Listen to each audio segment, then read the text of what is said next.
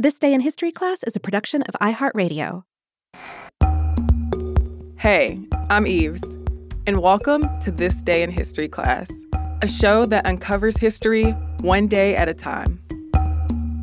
Today is March 30th, 2019.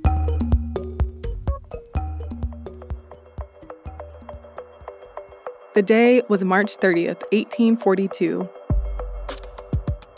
Dr. Crawford Long used ether as a general anesthetic for the first time ever, laying the groundwork for a new standard in surgery.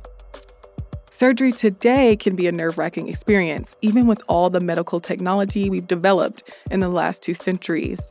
But in the mid-1800s, surgery could still be a terribly painful process, as patients weren't sedated. Doctors were often using rudimentary means to calm patients before surgery, like alcohol, hypnotism, and restraint. Just imagine being fully conscious and having to receive an invasive surgery. Patients would writhe around and scream during operations, and often died from blood loss. Many doctors did whatever they could to avoid having to resort to surgery. But over the course of the late 19th century, that would change. While Crawford Williamson Long was a medical student at Transylvania College in Kentucky and the University of Pennsylvania in Philadelphia, he observed and participated in several surgeries. During this time, Long saw people using nitrous oxide or laughing gas recreationally.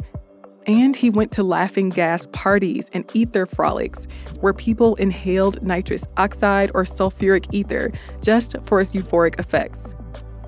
Long used ether himself, too, and he noticed that people who used sulfuric ether could fall or run into things but not feel any pain, and they would forget what they'd done while inebriated after the effects of the substances wore off. In 1839, Long received his medical degree, and in 1841, he started a medical practice in Jefferson, Georgia, a small rural community. Once he had his own practice, he began experimenting with sulfuric ether. And on March 30th, 1842, he administered ether to James M. Venable, a patient who attended ether parties and had postponed his surgery several times due to fear of pain. Long removed 2 tumors from the back of Venable's neck. He charged the patient $2 for the surgery.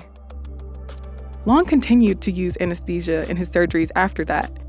He even gave ether analgesia to his wife during labor pains. Friends, colleagues, and critics knew about his discovery and practice, but Long didn't publish his findings until 1849. Long had wanted to gather more evidence and be sure of his discovery. But by then, dentists Horace Wells and William T.G. Morton, as well as physician Charles T. Jackson, had already claimed they discovered anesthesia. Long said it had taken so long for him to publish his results because of his isolated rural environment and because he was super busy. And he wanted recognition for first using ether anesthesia during surgery. Unfortunately, Long didn't get much recognition during his life. Regardless, the other 3 doctors did make contributions to the development of anesthesia. Wells first used nitrous oxide for pain relief during dental surgery. Morton was the first to publicly demonstrate ether anesthesia and publicize its efficacy. And Jackson suggested to Morton that ether be used as an anesthetic. There was lots of debate over who really pioneered the use of anesthesia, but Long is considered the official discoverer of inhaled anesthesia. Anyway, there was now an effective method to sedate patients during surgery, so there was no thrashing around and excruciating pain during operation. But that did not mean that anesthesia was perfect and made surgery a breeze. The quality of ether was an issue. It could be so weak that a patient wouldn't go under or would regain consciousness during surgery, or it could be so strong that a person would die from overdosing. Also, germs were a problem. Germ theory wasn't fully accepted in medicine until the late 1800s, and doctors had some pretty dangerous habits at the time, like entering surgery wearing bloody frocks, without wearing masks, and without washing their hands and tools thoroughly. Since patients weren't protected from germs, they were getting infections and dying. On top of this, the new process of operating on an unconscious patient was just foreign to doctors who were used to conversing with the people they were operating on. and plenty of medical professionals just weren't convinced about its benefits. There were people who protested anesthesia because they believed it simply went against the natural order of people feeling pain. There were others who thought that ether was an evil drug. Anesthesia had its champions, but it definitely was not widely accepted at first.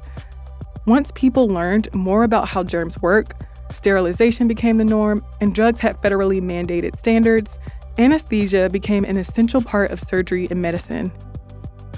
Long died in June 1878, and a year later, the National Eclectic Medical Association declared him the discoverer of anesthesia. Doctors' Day, a day to recognize physicians' contributions to society, is now celebrated on March 30th in honor of Crawford Long's discovery. I'm Eve Jeffcoat, and hopefully you know a little more about history today than you did yesterday. And if you're so inclined, you can follow us at TDIHC Podcast on Instagram, Facebook, and Twitter. We'll be back with more history tomorrow.